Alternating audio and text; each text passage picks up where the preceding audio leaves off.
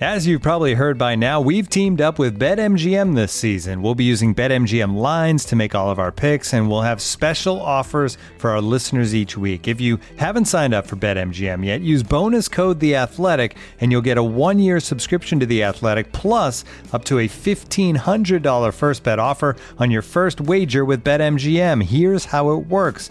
Download the BetMGM app and sign up using bonus code The Athletic. Make your first deposit of at least $10. Place your first bet on any game and claim your voucher for a 1-year subscription to The Athletic.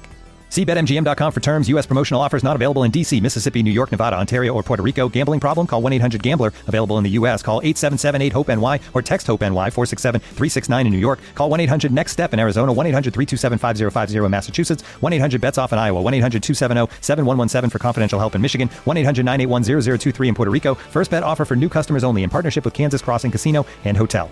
Don't forget, if you haven't signed up for BetMGM yet, use bonus code The Athletic, and you'll get a 1-year subscription to The Athletic, plus up to a $1,500 first bet offer on your first wager.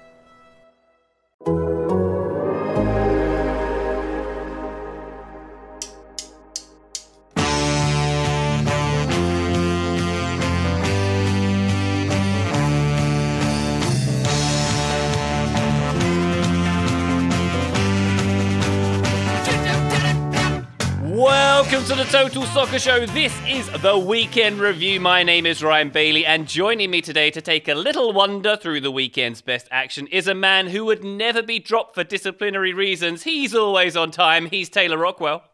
He has been better about being on time of late, but I do now have that concern that you all will one day drop me for being 5 minutes late. If it happens routinely enough, and then you find out that it's because I was stuck in traffic, I guess that won't let me off the hook. I realised the minute I've actually said the intro for you, Taylor, that you are actually quite often late.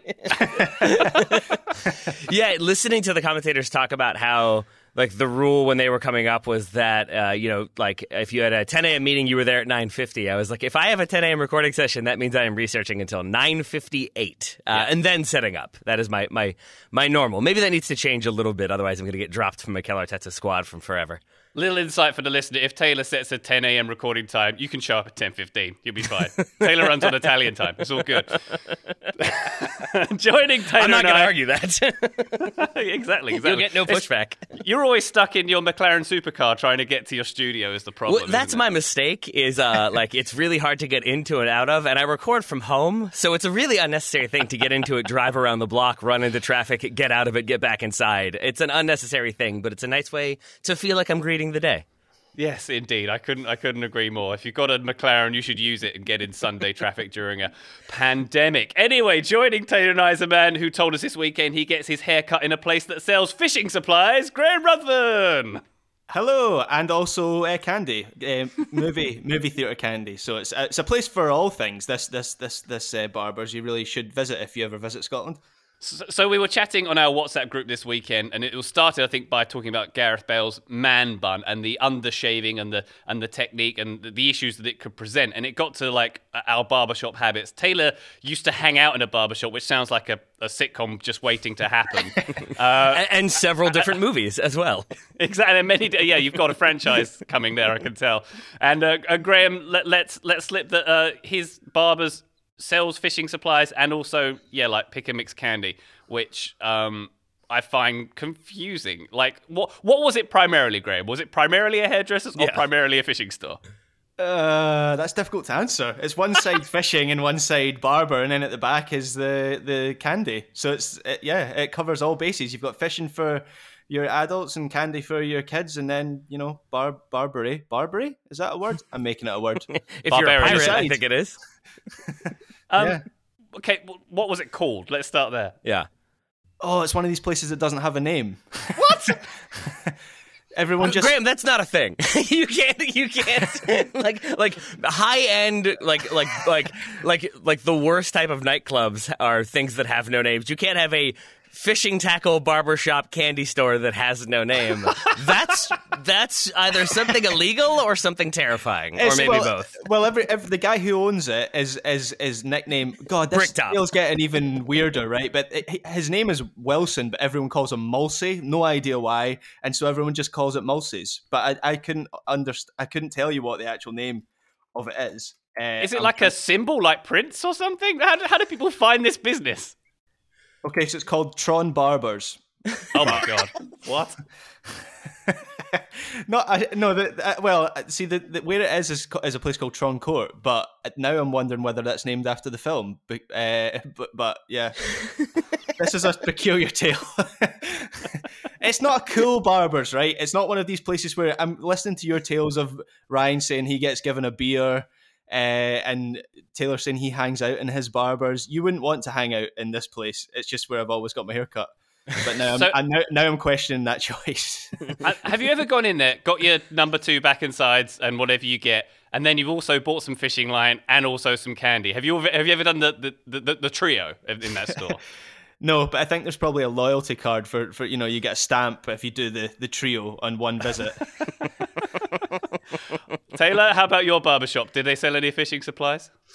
They don't. They have random people stopping in to sell stuff, but it's never as fun as fishing supplies. It's usually clothing and expired food products is usually what gets hawked in the barbershop.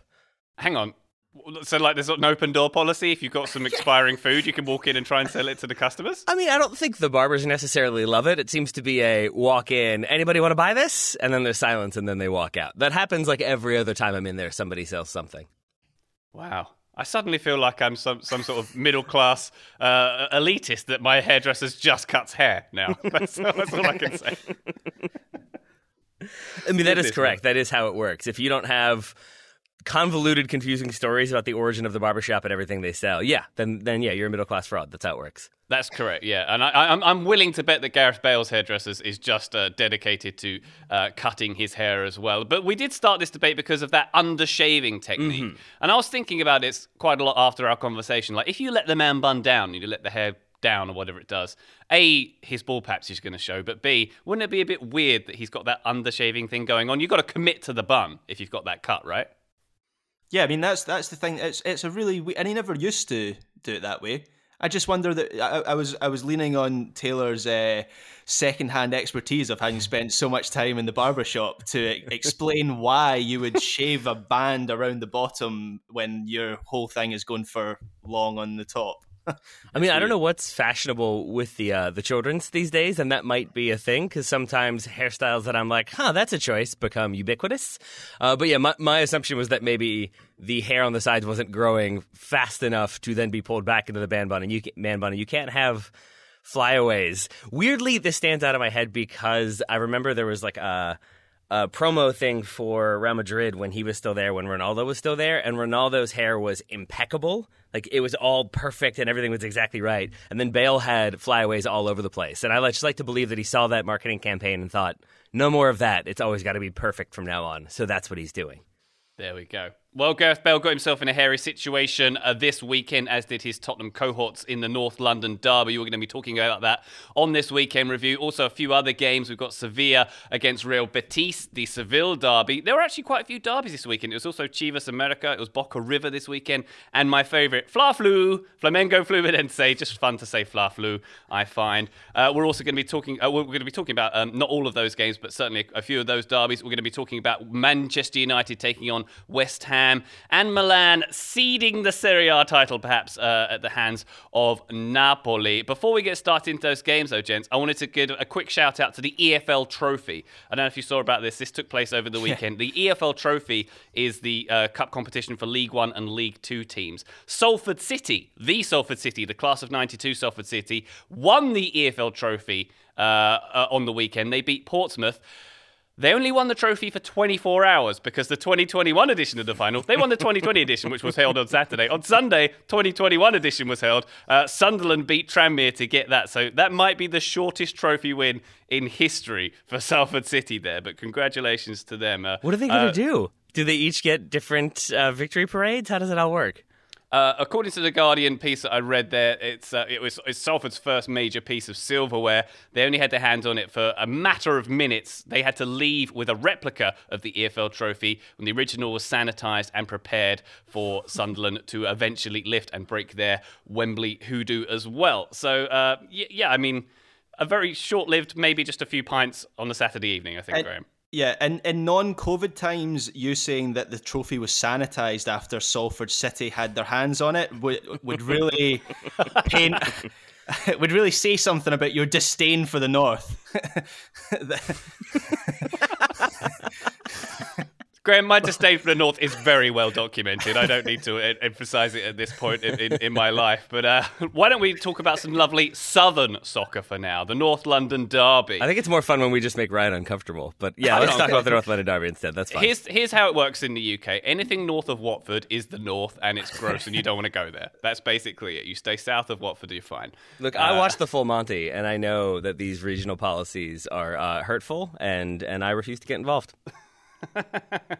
I'm my just introduction kidding. to these things. I'm kidding, but seriously, I'm not. Anyway, Arsenal against Tottenham. This one finished 2-1 to Arsenal. Interesting performance. Well, Arsenal, a very good performance. Tottenham, not so much. Graham, I challenge you to name me a worse Tottenham performance this season. Go. Struggling. Yeah. Really struggling. I thought this was the worst of Tottenham under Jose Mourinho. Conservatism for the sake of conservatism, not really to achieve anything. They had one shot in target in the first 71 minutes, which was obviously Eric Lamella's brilliant Rabona goal, which I'm sure we're going to talk about a little bit more. But the goal came completely against the run of play, and I didn't really see what the strategy was from Spurs. And we've said that a few times on this podcast about Spurs this season, particularly in the last few weeks and months. But this was an extreme example of that. I know Bale didn't have a particularly good game, but I felt taking him off and replacing him with Sissoko just set. It was almost like Spurs were hunkering down for the rest of the match after Lacazette scored to put Arsenal ahead. They had no way to respond to that. So yeah, a really, really poor performance from Spurs here. Sachin Nakrani on The Guardian tweeted, Spurs came into this having won 6 of their last 7 games, scoring 20 times. Rivals drop points, top 4 in sight, and Mourinho still goes full Mourinho and sucks all ambition and intent out of his players. Taylor, it did seem odd because when you looked at it on paper at the start of the game, that's quite an attacking lineup from Tottenham, and yet they just had this negative approach. They, they were sat back, even though the defending wasn't great. They were trying to defend in numbers there, and weren't offering much on the counter. Just a pretty, uninspiring display from them.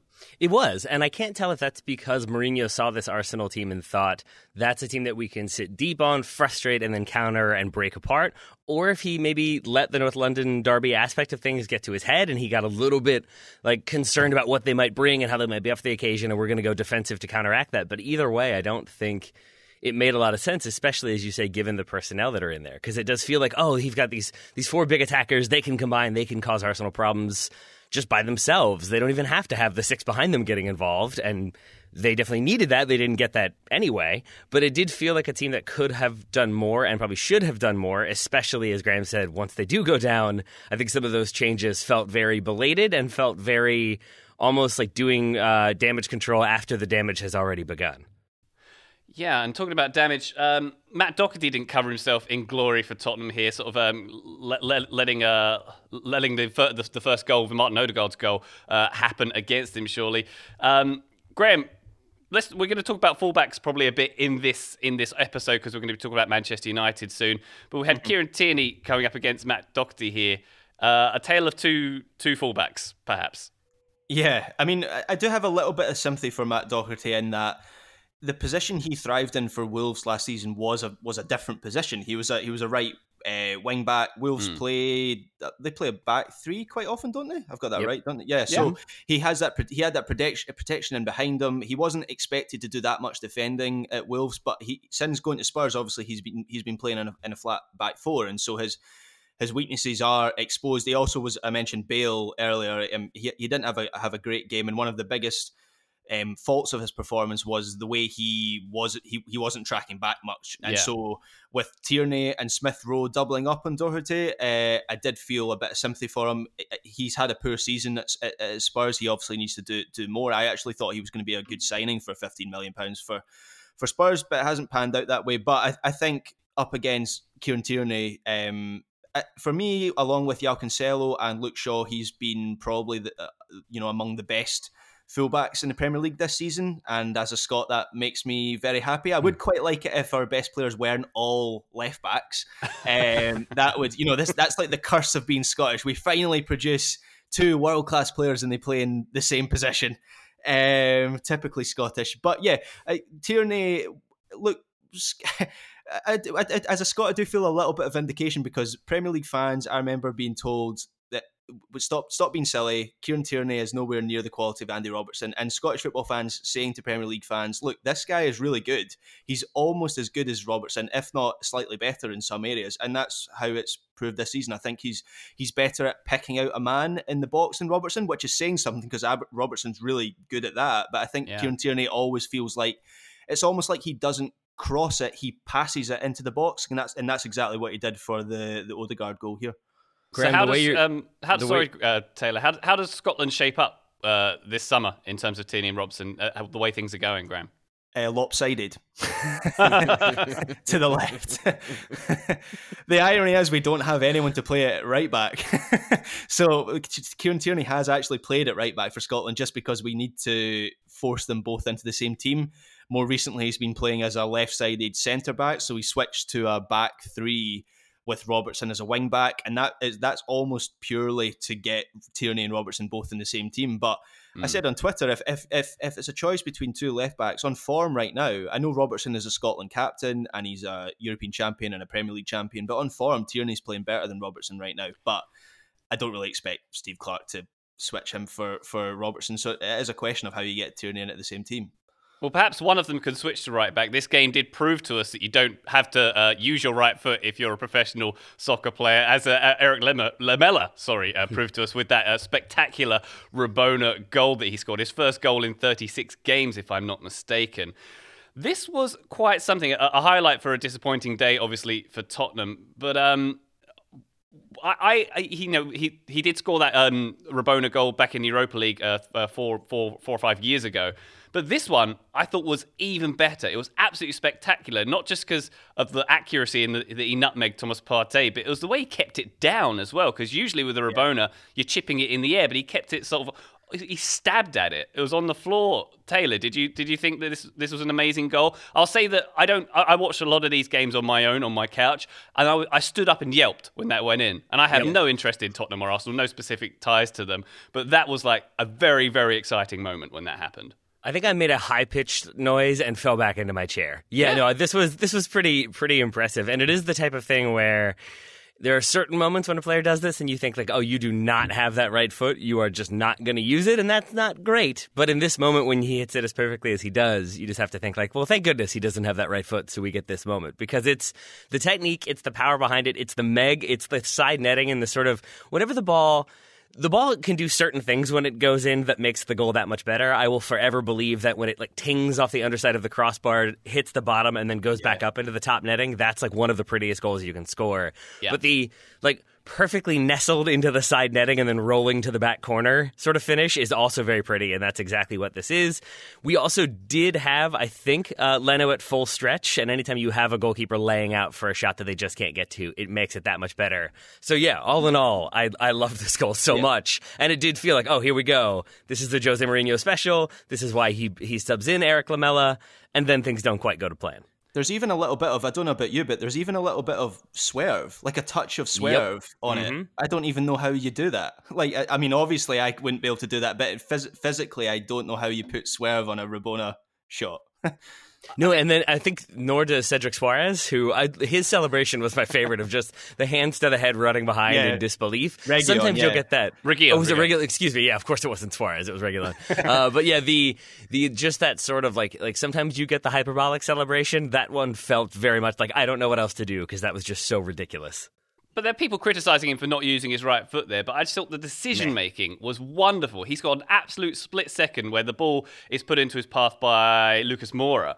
And it's like if it was put more towards his right foot, he probably would have taken it. But he had to move his body slightly and make that split-second decision. That's what makes it all the more impressive to me. And he kind of fools the defenders because he's not shaping up to shoot. He's not, pulling his shoulder back to take that right-footed shot. So that it was disguised as well. So that was a really, really impressive. I think it's one of the all-time great Premier League goals, if I'm honest. I hope I'm not being too hyperbolic when I say that. I don't think you are. That's about how I felt. I told my wife when she came home. It was like, oh, it's a Ballon d'Or nominee for sure. Or not Ballon d'Or. The Puskás Award. Yeah, I'm on point today. But I think because, Ryan, for me, when you see a Rabona, or like the few times I've been able to pull off a Rabona in a game, it's usually a momentary realization of like, oh, I could try that and see what happens. But it's not necessarily a deliberate decision. It tends to be a lot more improvised. And in this moment, this one is certainly improvised, but it's still so technically well hit that it feels like a thing that he almost...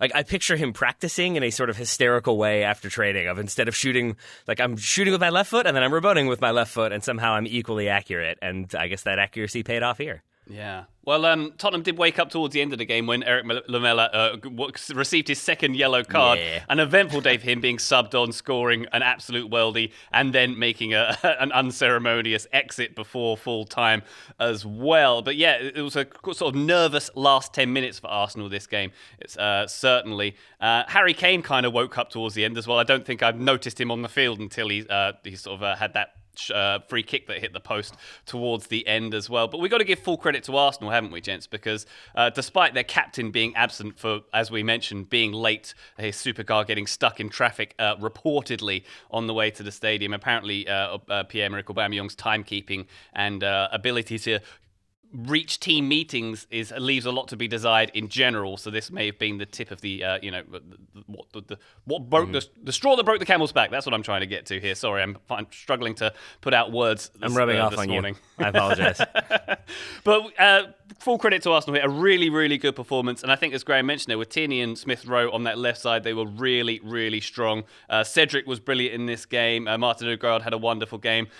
Before we get into the tactics and stuff like that with Arsenal, Cedric had the duty of laying down on the floor for the free kick. I think he did this a couple of times. He was facing towards his own goal. Yeah. If you were doing that, wouldn't you face the shot so you knew if you were about to be hit in the back of the head? Is that just me?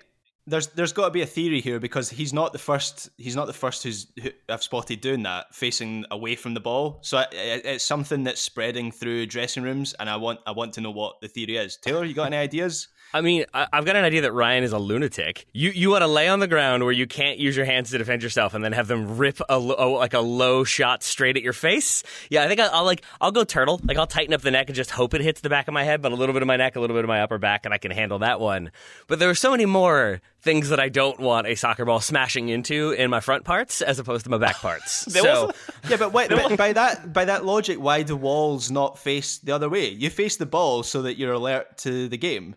So if Graham, I think you've stumbled on it here. Maybe they shouldn't. Maybe that's what we're learning is the jumping and the twisting is the problem. Maybe they should be facing away. Yes, we're automatically going to get 6 concussions a game, but maybe that's worth it for the price of not getting Ronaldo nutmegged for a free kick. I'm sorry, but I would rather be facing the ball when it came towards my face or gentleman's lunchbox rather than facing away and not knowing when it's going to concuss me in the back of the head. I can't agree with you, Taylor. It's the stationary thing that really factors into it for me. Like if I'm on my feet, yeah, I'd rather face the shot so I can twist and contort a little bit. I think if I'm lying down, my instinct is going to be to cover up with my hands, which you cannot do in the box. I'm still really excited. I tweeted this. I'm still very excited for the moment that somebody tries to pass around that wall and we have a full Three Stooges moment when they all just fall over the prone player. That's going to be terrific. And talking about falling over, how about that penalty with Lacazette taking an air shot and then Sanchez sort of wading in and putting in a rather unwarranted challenge on him to win a penalty? Do we have any objections to that being a penalty? I think if he actually gets proper connection with that shot, then it's probably just a block and nothing happens there. But I can't doubt the referee for giving that one personally. Graham, any thoughts on that? It's one of those it's another one of the sort of VAR penalties, isn't it? Yeah, it feels like in the laws of the game, yeah, that's probably a penalty, but in your instinct is that it feels quite harsh, and that, as you say, if Lacazette makes contact with the ball as he intends to, then Sanchez probably blocks a shot. But I don't know. I think even like, to extend it further, I think if he makes contact and puts it out of bounds, it might still not be a penalty. I think Robbie Earle said it really, really quickly in the broadcast, is that the ball stays in bounds, and I think that's why the penalty is given, because in my mind the idea is that he doesn't make good contact, but he could still technically then make a play on the ball because it's still in play, but he is taken out. And I think if you put that in another situation of ball played into the box, player making a run, and then is taken out before he can get to the ball, even if it's maybe not going at goal, if it's in the penalty area and he's taken out, it's always going to be a penalty. So that, to me, is a big part of it, that the ball was still in play. But then there is also the idea of, you can't take out the entire player as you get the ball, though Granit Xhaka seems to have found a way to do that in open play pretty regularly. So credit to him. And Harry Kane. Well, yeah, there's that too. Yeah, can we talk about Harry Kane for a second there? Because there was this going around on social media, the incident with him putting his elbow on Gabriel and nothing being given for it. He is a low-key, very dirty player, isn't he, Harry Kane? He does that kind of thing quite a lot. And that thing he does a lot where instead of contesting a header, he'll sort of bend down and let the opponent sort of fall on him and almost break their neck when they fall. He does that kind of thing quite a lot. It's pretty unedifying, isn't it, Graham? Yep, and I don't know about the coverage in the US, but here in the UK, it never gets picked up. The only analysis I've seen of it is on social media, on the BBC, on Sky, BT, all the broadcasters. I've yet to see this be picked up by people who obviously see Kane as England captain, as darling of English football. He's got a history of it. I mean, for me, I don't know about you, but the forearm into Gabriel after the ball has played, and it looks like a total premeditated move. He's frustrated. He's trying to kind of impose his mark in the Arsenal defence. That, to me, is a potential red card. The ball's gone. It's violent play straight into the face or the head of Gabriel with his forearm. He doesn't even get booked for it. Yeah. He got lucky there. That's for sure. Any more on this North London derby, Taylor, before we move on to our next game? Yeah, just to say that I thought this was also, from a tactical standpoint, a really interesting game, because I do think Arteta sitting Aubameyang aside, that being a big decision, I think he's made a lot of choices that have paid off. I think limiting what he's asking Granit Xhaka to do, I think he was being asked to do way too much under previous managers. And I think putting him in a position where he has slightly fewer responsibilities lets him be better at the things he is being asked to do. And I thought this was a really great game from him. He is the player who I think I least want to go into a 50-50 with, because he seems to be winning them with physicality. But I think somebody on The Guardian, or maybe it was The Athletic, was writing that, like, Aubameyang probably would have started this game out on the left wing. Maybe it would have been instead of Lacazette, but it's hard to imagine him doing better than Emile Smith-Rowe, and I think that kind of overload with Kieran Tierney, the fact that Gareth Bale wasn't tracking back, I'm assuming was supposed to be an outlet, and maybe that was Mourinho thinking, I'll keep Gareth Bale up, that will pin Tierney back, they won't have those attacking options. It did not have that effect, and I think that Arsenal, even when Spurs went ahead, it felt like it still seems like they're going to get something out of this. And it's telling to me that where they do score off the deflected shot from Odegaard after a kind of squared ball to him is a sequence that they had had a few other times. And the first time it happens, I think it rolls all the way through the box, but this time it's finished. So it's another great run by Tierney for the assist. It's good work by Odegaard, but I thought it was good work from pretty much every Arsenal player, including that back line, which is sneakily good. I didn't realize they'd conceded the fourth fewest goals in the entire league. So I think it was just a really, really impressive victory for Arsenal. And then for Tottenham, a very depressing result because of what Graham said in the beginning, that it's a Tottenham team that probably should have come into this with confidence and swagger and a willingness to go at and frustrate an Arsenal team that is weakened, and instead they did not. So commiserations to Spurs fans and congratulations to Arsenal fans. Indeed. Yeah, not the expected result if you're a Tottenham fan going into this one. I certainly had them getting a narrow win out of this one. And on Gareth Bale, by the way, I'm sorry to harp on about this one, but he's got a lot of pelters for not covering Doherty at the back, and that's fair enough. But this very negative setup, it doesn't really play to his strengths necessarily. So maybe we can give pelters to Mourinho for starting him and then playing this kind of way. Any thoughts on that, Graham? Yeah, I mean the whole front structure is very much just left to them to come up with a moment of individual brilliance. And the two kind of, obviously the goal, it comes from a moment of individual brilliance from Lamela, and then Kane striking the post late on comes from Kane just doing something on his own, a free kick from distance. So it does feel like, even though in a sense Tottenham's attackers probably like the space that Mourinho's system affords them, there's not really any framework or anything for them to work on. Yeah. And I think for a lot of players in that Spurs team, it doesn't seem to benefit them. And I think Bale might be one of them, because he's put in some good performances and some bad ones, and this was a bad one. I think Mourinho always gets that billing of being a pragmatist, that he analyzes the opponent, he figures out what's going to cause them the greatest problem. Usually it tends to be a compact defense, and then playing on the counter is what plays to their strengths. But here I thought some of that sort of ability to change it up was almost a hindrance to them, because when Son goes off, Lucas slides over, Lamela comes on. He is that central number 10. I think by the end of the game they had 4 different players trying to play that position, but maybe you have the ability to do that if you have the talent there, but what you don't have then is a familiarity, so you don't have one of them sliding over to help cover. It doesn't allow Højbjerg as that right central midfielder to slide over and maybe help Doherty a little bit more. I think it creates a lack of rhythm and a lack of familiarity that causes issues. And I think the thing that really stood out, sorry, Ryan, I know you said final thoughts and now here we are, but Graham, I'm sure you've experienced the always fun situation of having your match report sort of mostly written and then a goal is scored very, very late and you kind of have to change it up.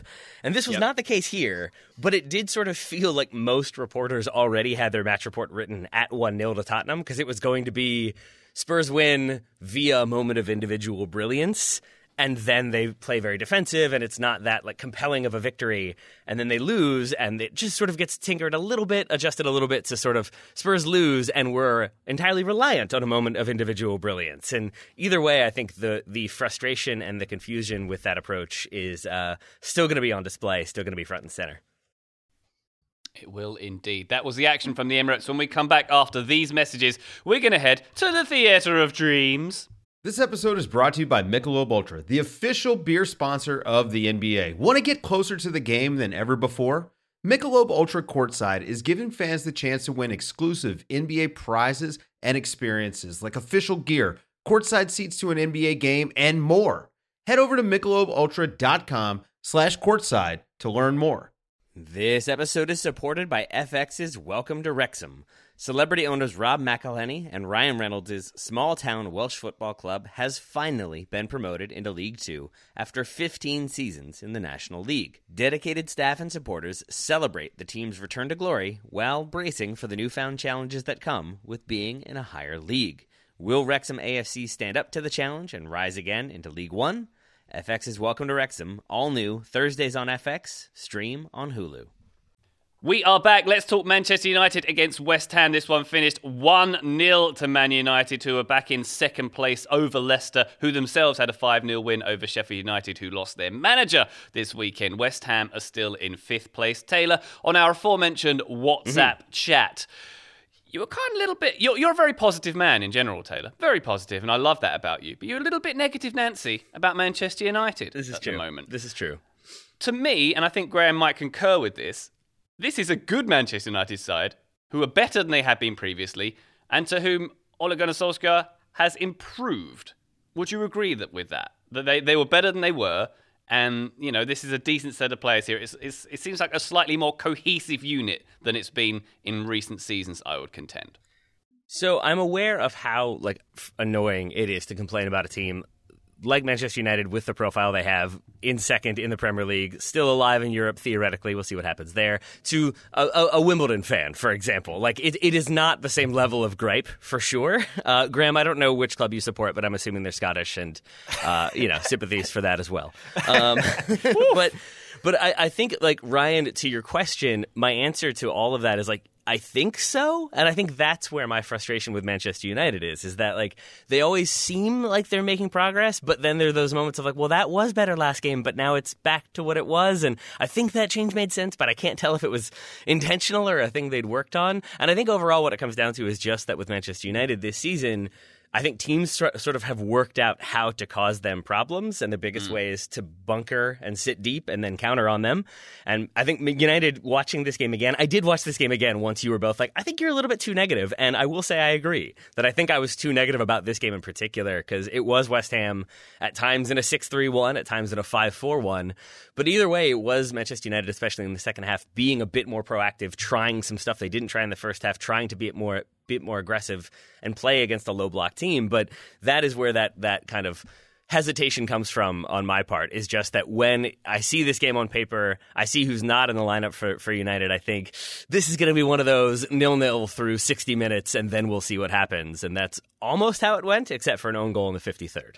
Yeah, exactly. And I think it's a very good performance from many Manchester United players here. The fullbacks, and Luke Shaw had a great game.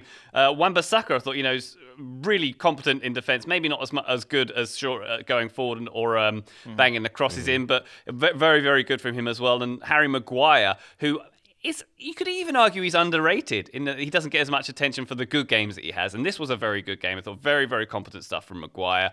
And going forward, yes, you can say that Bruno Fernandes didn't have a few scuff shots. Looks like he might need an enforced break, if you will. But then, like, Mason Greenwood up top doing wonders for my campaign to have him as number one over Tony Martial in that position as well. Graham, what did you make of United here? Yep, I'm pleased you mentioned Maguire, because I think we're all very quick to jump on him when he has a bad game, and obviously the price tag he had is the thing that hangs over him in every game that he plays, and it's not really his fault. That's what Manchester United agreed to pay for him, and it's nothing to do with him. But I thought he had a really good game here, and actually I felt like the way Moyes set up his team for this game was to make the most of the set pieces. We all know that West Ham have been very good at set pieces this season, and they probably looked at how Manchester United recently have been quite vulnerable from set pieces. And the one he didn't count on Harry Maguire having one of his best games of the season, and I think he was one of the biggest differences between the two teams. And yeah, I think just going back to looking, I get what Taylor's saying. It feels like Manchester United, consistency is still an issue for them. They're a very streaky team. They're arguably the streakiest team I've ever come across in my life. They seem to go in these 10-game unbeaten runs and then they struggle for wins after that.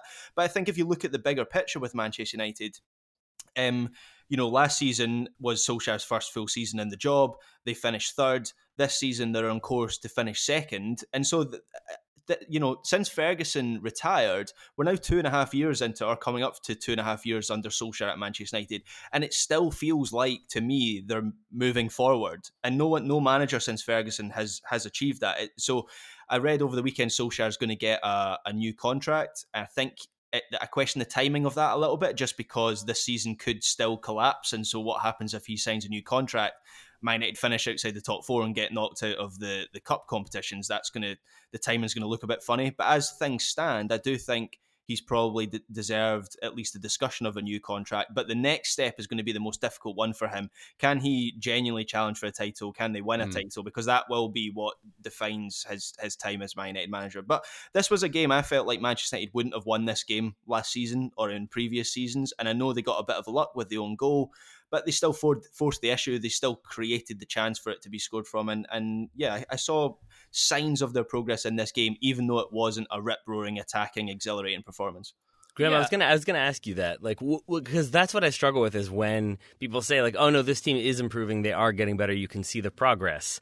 Like, I think at times you can, and then at times you can't. So would you point to that they were able to get that result, that they did kind of get more aggressive in the second half? Is that what you mean when you say you see that progress there?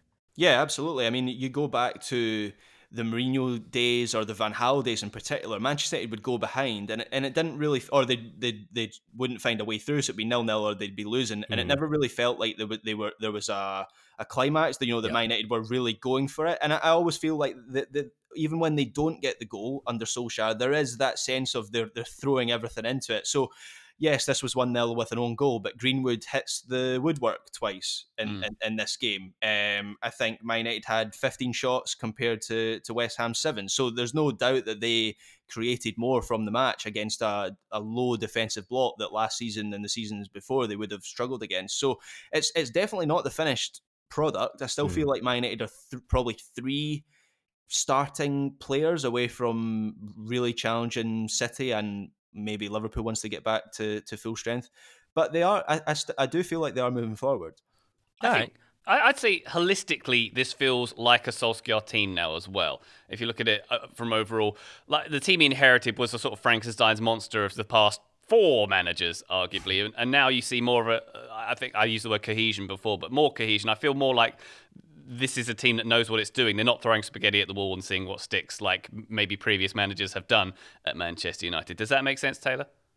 It does. I think I still this is probably me being overly negative, but it's like Luke Shaw would be a very good example of what you're talking about this player that's found consistency, found form, but is a player that I would say has elevated his performance because they brought in his replacement this season. They brought in Alex Telles to essentially challenge him and maybe outright supplant him, and then that doesn't end up working. Luke Shaw becomes a more consistent player, a better player. And I think for me, there's a way of seeing that as oh, this is what you do. You bring in a player to challenge, you make that player get better, and now here we are. And you can see that as a good manager, or you can see that as they brought in somebody to replace him, and then he got a little bit better, and now suddenly it's a better player, and I don't know who gets the credit for that. And I get stuck between those two worlds, which again is a very first world fan sort of problem to be stuck in. I will own that up front. Yeah. And I think with the Graham, just with the yes. But I also think, to Graham's point, that watching it again, there's stuff like the Mason Greenwood hitting the post. That argument used to frustrate me because it's sort of, I played with people who were like, oh, I had a really good game. I hit the post 4 times. It's like, yeah, but we lost 2-0. If 2 of those had gone in, that would be a good game. That they didn't is not. But watching him again, especially in the second half, the way West Ham were set up to defend, they did not really much care about the ball in the channel, and they were happy to let Greenwood sort of get into that space, usually in a one-on-one scenario. If United sent attackers forward, West Ham would try to track them with at least 2 people paying attention.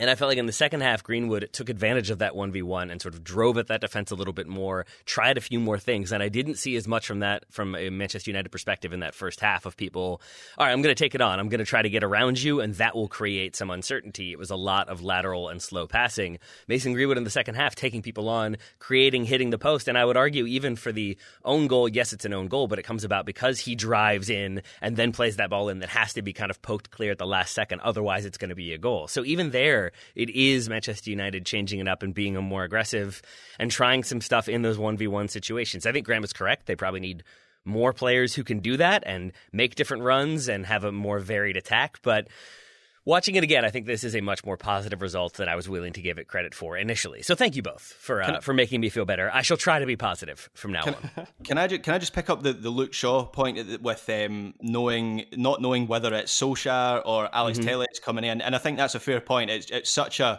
clear catalyst for Solskjaer for Shaw, I should say, to get better was Telles coming in, and all of a sudden Shaw's the best left back in the country. But I think if you look at the whole My United team, I think maybe that suggests that that Solskjaer has had an influence in, because if you go through the Man United team and look through the players that have, sorry, I know I'm moving slightly away from the actual game here, but if you look at the players who have improved under Solskjaer, Shaw's got better, Lindelof's got better, I think it's fair to say. Fred has got better. McTominay, I would say, I know Mourinho brought him in, but I think he's been more influential under Solskjaer. Rashford's been better. Martial's been better. Even someone like Matic, who was a favourite of Mourinho, I feel like he's got a second wind in his career under Solskjaer. So, and the players who have maybe not got better are Lingard and De Gea, possibly. So, I just feel like going through the team, Solskjaer's, you've got to give him credit a little bit for improving a number of those players, of which Shaw is definitely one of them at the moment. And that own goal, by the way, in this game, Graham is claiming that as a Scott McTominay header, and I don't think anyone will hear otherwise on that. I did feel bad for Dawson in that one, and McTominay, because in amateur level, when you don't have 15 cameras on you, McTominay's absolutely declaring that he scored that one, and Dawson is not correcting him, and that's going down as a McTominay goal, and that's how we will remember that game, when you have this many cameras. And there's that one angle from, I guess, like Dean Henderson's perspective that just absolutely looks like Dawson has no idea what he's doing and has never defended before. And I feel so bad for him for that one angle, because it's clear that it takes a flick. He's trying to head it where he thought it would be, and the flick completely changes it. So all that is to say, yeah, Scott McTominay, Scotland legend with the goal. Scotty Maradona deserves all the credit. He does indeed. West Ham fans pretty furious about this performance. Looking at some of their reaction, they were really angry about this one, just because they set up to frustrate here with a deep defensive line. And some of the selections they made with Johnson there and Noble not suggesting they were going to go for mobility going forward. It was the question was, why didn't they go for it a little more? They did kind of go for it a bit more once they went behind, but maybe they should have set up like that from the start. And I think that's a decent point, Graham, because I don't think they set up like this against, say, Man City relatively recently. And then they only started waking up when they went the goal down. And it's almost as if David Moyes is a bit scared of playing against Manchester United for some reason. Yeah, well, am I right in saying he's yet to win as a visiting manager at Old Trafford? I think 6 times and he's not won yet, yes. Yeah, and he barely won as the home manager at Old Trafford as well. So there's something about that stadium. Certainly not the theatre of dreams for him. I in hindsight, yes, he got it wrong, David Moyes. There's absolutely no doubt about that. I think, as I kind of referenced earlier, I think what he was trying to do was, he obviously saw a strength in his team from set pieces, and he saw a weakness from Manchester United. And I feel like they were very much playing for set pieces and hoping to get players like Souček and some of and Dawson obviously into. Obviously, he did find the back of the net, but the get him into position to find the right net. And it didn't really work. And then Lanzini and Benrahma came on. And yes, in hindsight, at least one of those two creators should have started the game and given West Ham more of a creative foothold in the match. But I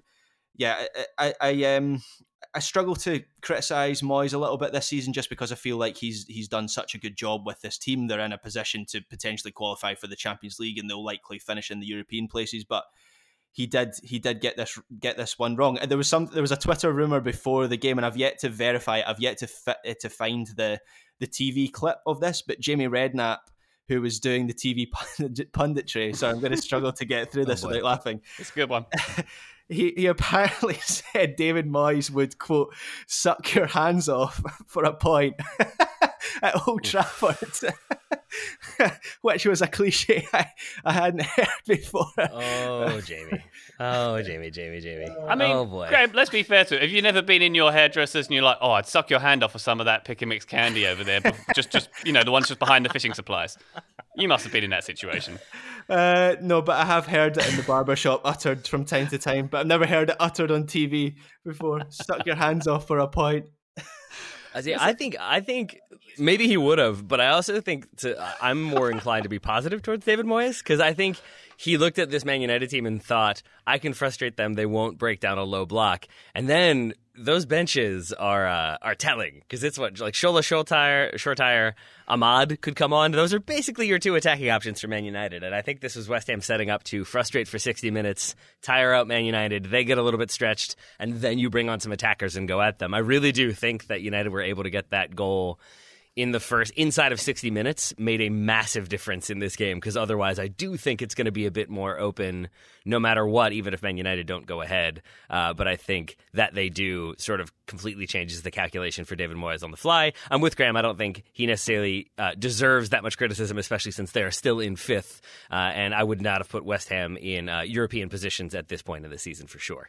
Yeah, completely fair. Let's give Moyes the benefit of the doubt there, West Ham fans. He's doing okay this season in general. We're going to go continental very shortly after these important messages. Looking for an assist with your credit card, but can't get a hold of anyone? Luckily, with 24/7 US-based live customer service from Discover, everyone has the option to talk to a real person anytime, day or night. Yep, you heard that right. You can talk to a real human in customer service at any time. Sounds like a real game changer if you ask us. Make the right call and get the service you deserve with Discover. Limitations apply. See terms at discover.com/creditcard.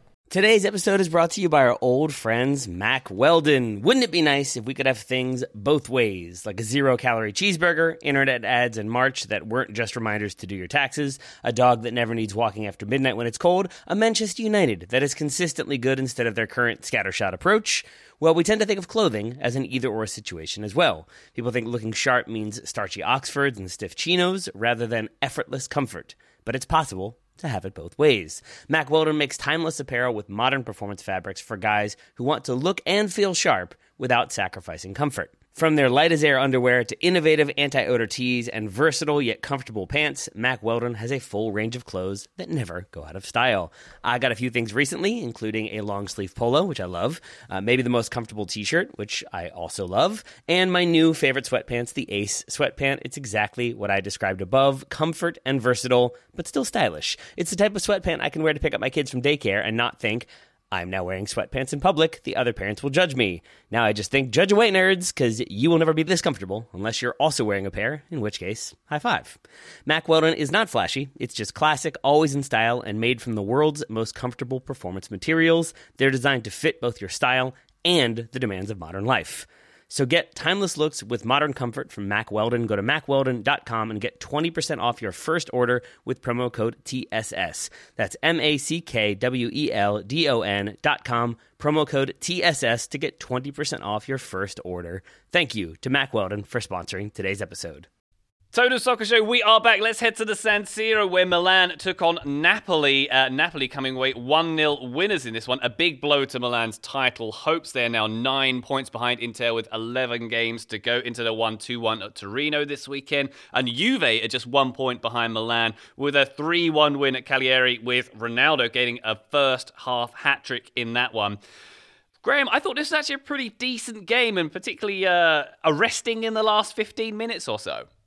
Yep, it was a good game, and it was certainly an important game, because this is probably the weekend that Inter have won the Scudetto. 9 point difference. I think Juventus have a game in hand over AC Milan, who they can go into second place to kind of narrow that to, I think it would be 7 points. But even still, I think that's too big a gap, considering Inter have won something like 6 league games in a row, and AC Milan, it just feels like they are running out of steam with injuries. Obviously, the big one being Zlatan, who is sidelined for the time being. And Napoli, I think Gattuso deserves a lot of credit for, he's kind of proven himself as a big game manager recently. I think they beat Juventus, didn't they, a few weeks ago, a couple months ago, and yeah, it was a good performance from Napoli. I think they got a bit lucky in some aspects. I'm still not totally sure of Dries Mertens. I know, obviously, he's my favourite. I was going to say, as a central striker, Dries Mertens is a brilliant player. But yeah, I think Victor, and I always can never pronounce his name, even going back to his when he was in French football. But Osimhen. Yeah. I can never pronounce his name. Apologies. I've absolutely murdered that. Right. Yeah, but he obviously is much more of a central forward, and felt that actually benefited Napoli in this game. But yeah, it was an entertaining watch. It was very impressive. So go ahead. I was just going to say, not to go fully blue here, but I think most commentators do a lot of legwork to not say Osimhen is what they're trying to do. So I think it becomes like Osimhen is what they go with instead of that. And yet you went there, Taylor. And yet you went there. It's because I have to. I always want to say that one, because he's a player I used to sign in FIFA 20. He was one of my go-to players. I was a big fan of him, and it did then lead me to learn how to pronounce his name. But I definitely went with the former at first, and now try to go with the latter. Well, talk about a go-to player for the big dogs. I thought this is a good one for Koulibaly this game, who sort of justified that reason why he was sort of constantly linked with the Man Cities of the world not so long ago. Very, very strong in the back line there. And I thought, very impressed with Napoli in general. Politano having a very good game, getting the goal in this one as well. And Zielinski with the assist. He had a wonderful performance here as well. The best performer for Napoli, though, that kit. That kit is wonderful. I looked it up. I think it's their 4th kit that they wear. It's blue and white, and it's striped sort of number. I have a thing about teams that pick an away kit that's the same colour as their home kit, and West Ham obviously do this as well, and they did this at Old Trafford. But I will let Napoli off for that one, because wonderful. It's in tribute to Maradona, is it not? Yes, that's right. I think they've worn it like virtually every game since Maradona passed away, if I'm not mistaken. Speaking of tributes to Maradona, can I just say how happy it makes me to see Diego Demme starting and playing well for Napoli? Do you all know his story? Because it is one of my favorites consistently. Vaguely, but Italian father, German mother, I believe. Italian father grew up idolizing Diego Maradona. Loved Diego Maradona. Diego Demme is named after Diego Maradona. The other player that he idolized growing up was Gennaro Gattuso. So he always wanted to play for Napoli. He always wanted to work with Gennaro Gattuso. And now two birds, one stone sort of situation. So Diego Demme, I guess doing his namesake sort of proud. Not scoring the goals, but starting for Napoli as they win definitely made me happy. Wow, that's quite a confluence of things Right? happening there, isn't it? Amazing stuff. Which is odd because, to Graham's point, I thought Gattuso managed this one well, made some smart decisions, but the narrative on him seems to be that he is leaving at the end of the summer, and that hasn't convinced or has had a falling out, but that Napoli are fifth. And like this, I mean, it's a good Napoli team. They still have Koulibaly, obviously, as you mentioned. But they don't have some of those huge guns that they've had in the past. There's no Cavani, there's no Higuain, to name just two, but there are many other options, Mark Hamšík as well. So it feels a little bit harsh, but I guess I get it, but it just still seems a little bit strange to me that Gattuso is rumored to be on his way out this summer. Well, why don't we talk about Milan and Pioli and his selection here as well? Interesting. We had Gavia starting in the back line and centre back here. They're a depleted lineup, Milan, as Graham mentioned it, and suffering from the Europa League game against Manchester United, and probably got one eye on the second leg of that game against Man United coming up as well. But we had Krunic starting here, maybe over Rebic. I'm not sure about that one. Kessie had to come off. Maybe there was consideration to keep him fit for the Europa League as well. Injuries catching up with this team, but also I'm not so sure about some of the selections that Pioli made here. But a disappointing game all round, Taylor, for Milan, certainly. By the way, talk about you as a Man United fan, Darlow, not so great. If we're going to talk about fullbacks in this episode, my least favourite fullback of the weekend.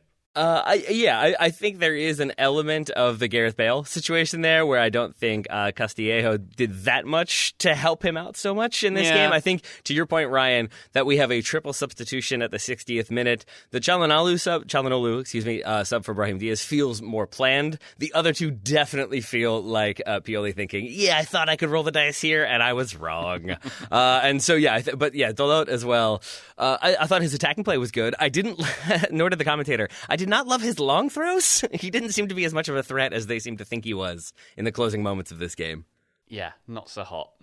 Tio Hernandez on the other flank, though, an eventful one, I would say. Yes. Certainly got forward quite a lot and put some robust tackles in, which he seemed to escape the red card in this game. But someone who didn't escape the red card was Rebic, who came on and appeared to say something rude to the referee. That's as far as we can see what happened there. But the speculation I've heard is that it had to do with, I guess in Italy, refs have been told to be especially hard on jokes about match fixing or comments about match fixing. So I think there's an idea that maybe it might have been in Croatian, and I think the referee may speak Croatian, but there's, I guess, an implication that he maybe mentioned something about you're on the take or like how much did they pay you, and that is a thing that is not smiled upon anymore in Italy.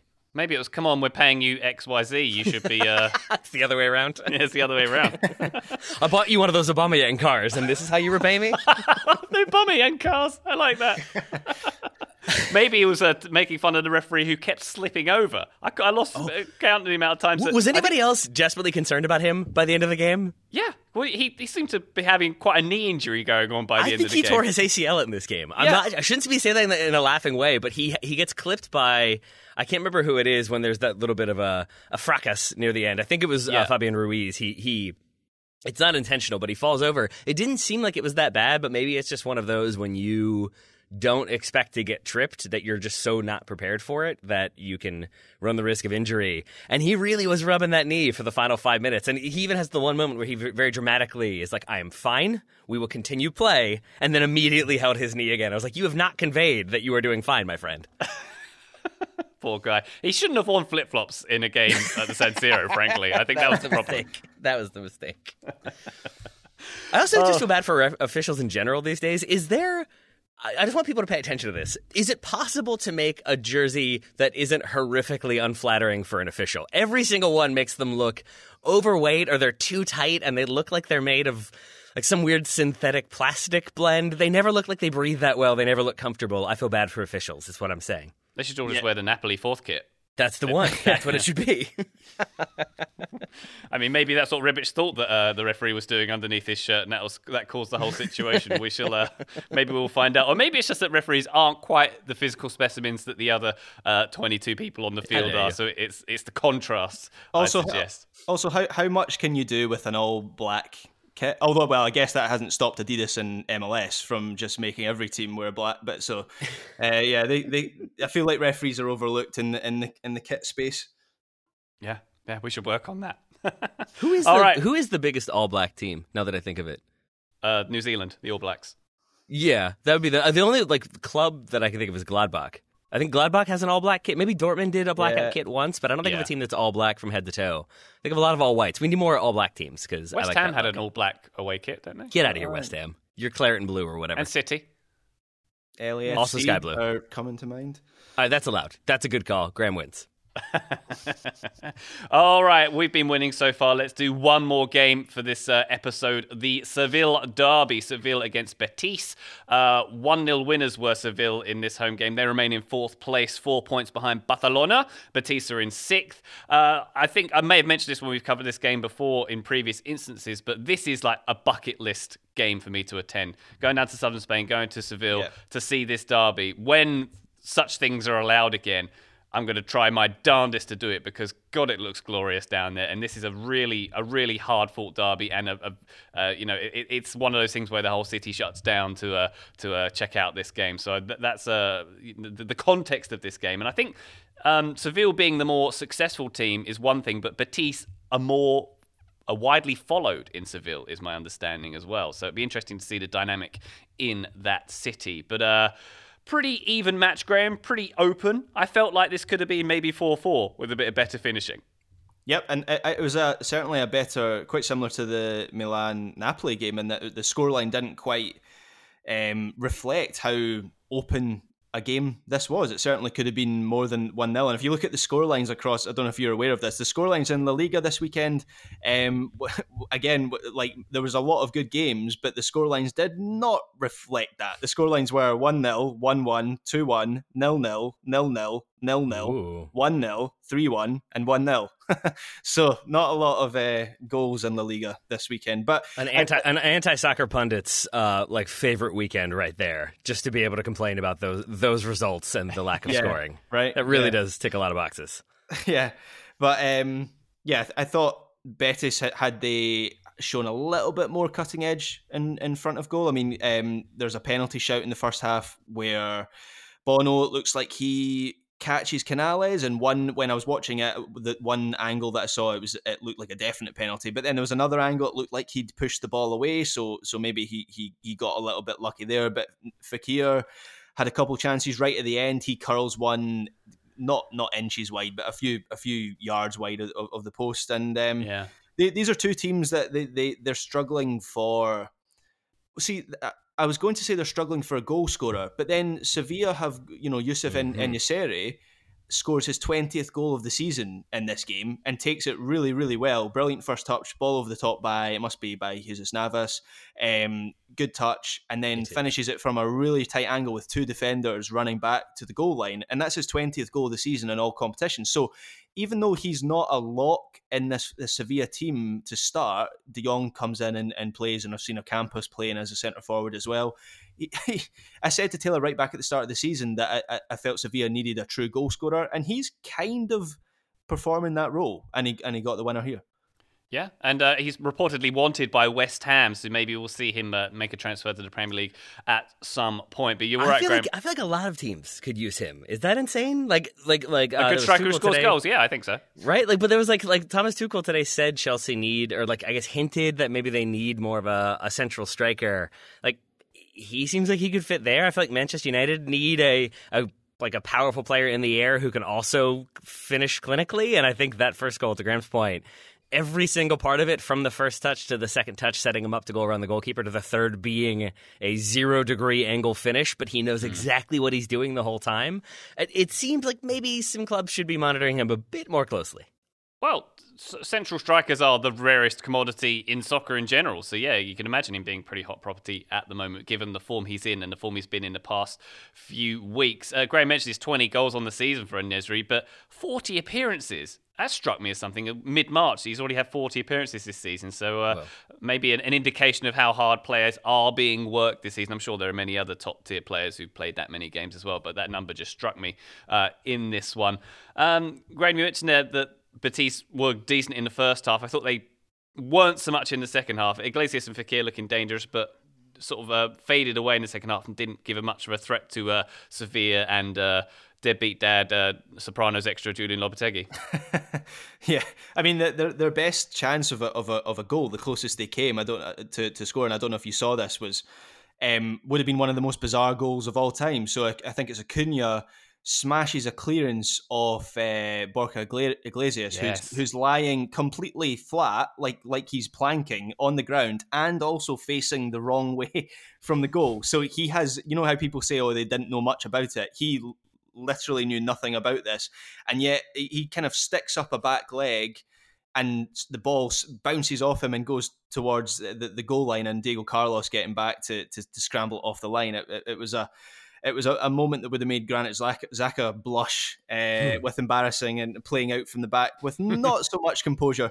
But Betis, Pellegrini's done a great job with this Betis team. I think they'd won maybe 4 league games in a row before this match, and there was a slim chance that they could make a challenge for the Champions League spots in Spain. I say a slim chance; it probably wasn't going to happen, but this defeat probably ends those hopes. And much like Sevilla, Pellegrini has made great strides with the defence of Betis. They're much stronger defensively, but much like Sevilla, and again, maybe I'm being harsh, maybe Sevilla don't need a goal scorer, because as we say, En-Nesyri's got 20 goals this season, but it feels like Betis are lacking that number 9 to really take an opportunity, because they've got the creative players behind them in Fekir and Canales, and even players like Guardado at providing width, but no one to take an opportunity. Yeah, and we should note that this was a good turnaround for Sevilla, who I think are on a 4-game winless run going into this one with the Champions League games and whatnot. I don't have many other notes on this game, gents, but one thing I wanted to talk about is this thing in La Liga we've seen this season. After goals are scored, they're using this very interesting camera when they follow up the players, and it looks like when your iPhone is on portrait mode and it blurs the background and really sharpens the player. And you notice it in this game, and I noticed it with Atletico Madrid last week, where I think was it Luis Suarez scored, and it almost looked like a cinema presentation. It looked like a movie afterwards, and he did this sort of kiss to the camera. It just looked incredible, and they're obviously doing something different in the Liga, and I like it. Is that not from NFL though? Have they not? I saw that for the first time in the NFL this season, where they're using that kind of portrait mode, close up camera shot, and then I saw it in La Liga. So I think they've either it's the same production company or something, or they've just lifted that. But I think that's where that comes from. It's possible. It certainly speaks to the social media iPhone generation that we have. That's a desirable thing for the directors of the game to do, though. I think it looks great. I'm all for it. I am all for Papu Gomez as the free-floating number 10. This is my final nerdy point on the weekend. Just that he is listed, if you see Sevilla listed, as like a 4-3-3. What I saw was Fernando and Joan Jordan as your 2 sort of holding midfielders, then Papu Gomez doing whatever he wanted, which is a very Atalanta thing. They're in a back 3, Sevilla in a back 4, but I loved Papu Gomez getting to just kind of roam around doing whatever he wanted, including fouling people with regularity and somehow never getting a card. I appreciate that he seemed to step fully into the Sevilla-Betis derby. He did indeed. For the moments he was on the field, at least. Yeah. All right, gents. I think that just about wraps up our weekend review. We are at time. Any more before we shut this shop down and go and get our haircut or our fishing supplies? Yeah, while we were waiting for Graham to join us today, because daylight saving time is a thing that we kind of forgot about, we were discussing the Grammys very briefly, which has led me to wonder, Graham, are you okay with doing a year-end season review in which you hand out awards and we call that the Grammys? Because I'm being serious. Football based. I assume we're not music based, because I'd be in trouble. Barbershop and football, those two. Right. Okay. Yeah, absolutely. I really do kind of want to do this as a show of and who gets the Grammy for best European goal scorer, Graham? Youssef En-Nesyri. That's correct. Okay. There we go. Then this is now going to be a thing, and I look forward to it. You have spoken it into existence now, Taylor. The Grammys are a thing that are going to happen this season. Congratulations, Beautiful. Graham. You now host an awards ceremony. And on that note, I will bid you all adieu. Thank you, listener, for listening. Taylor, thank you so much for your time today. Right back at you, my friend. And Graham, get prepping for those Grammys. I look forward to it. Bye!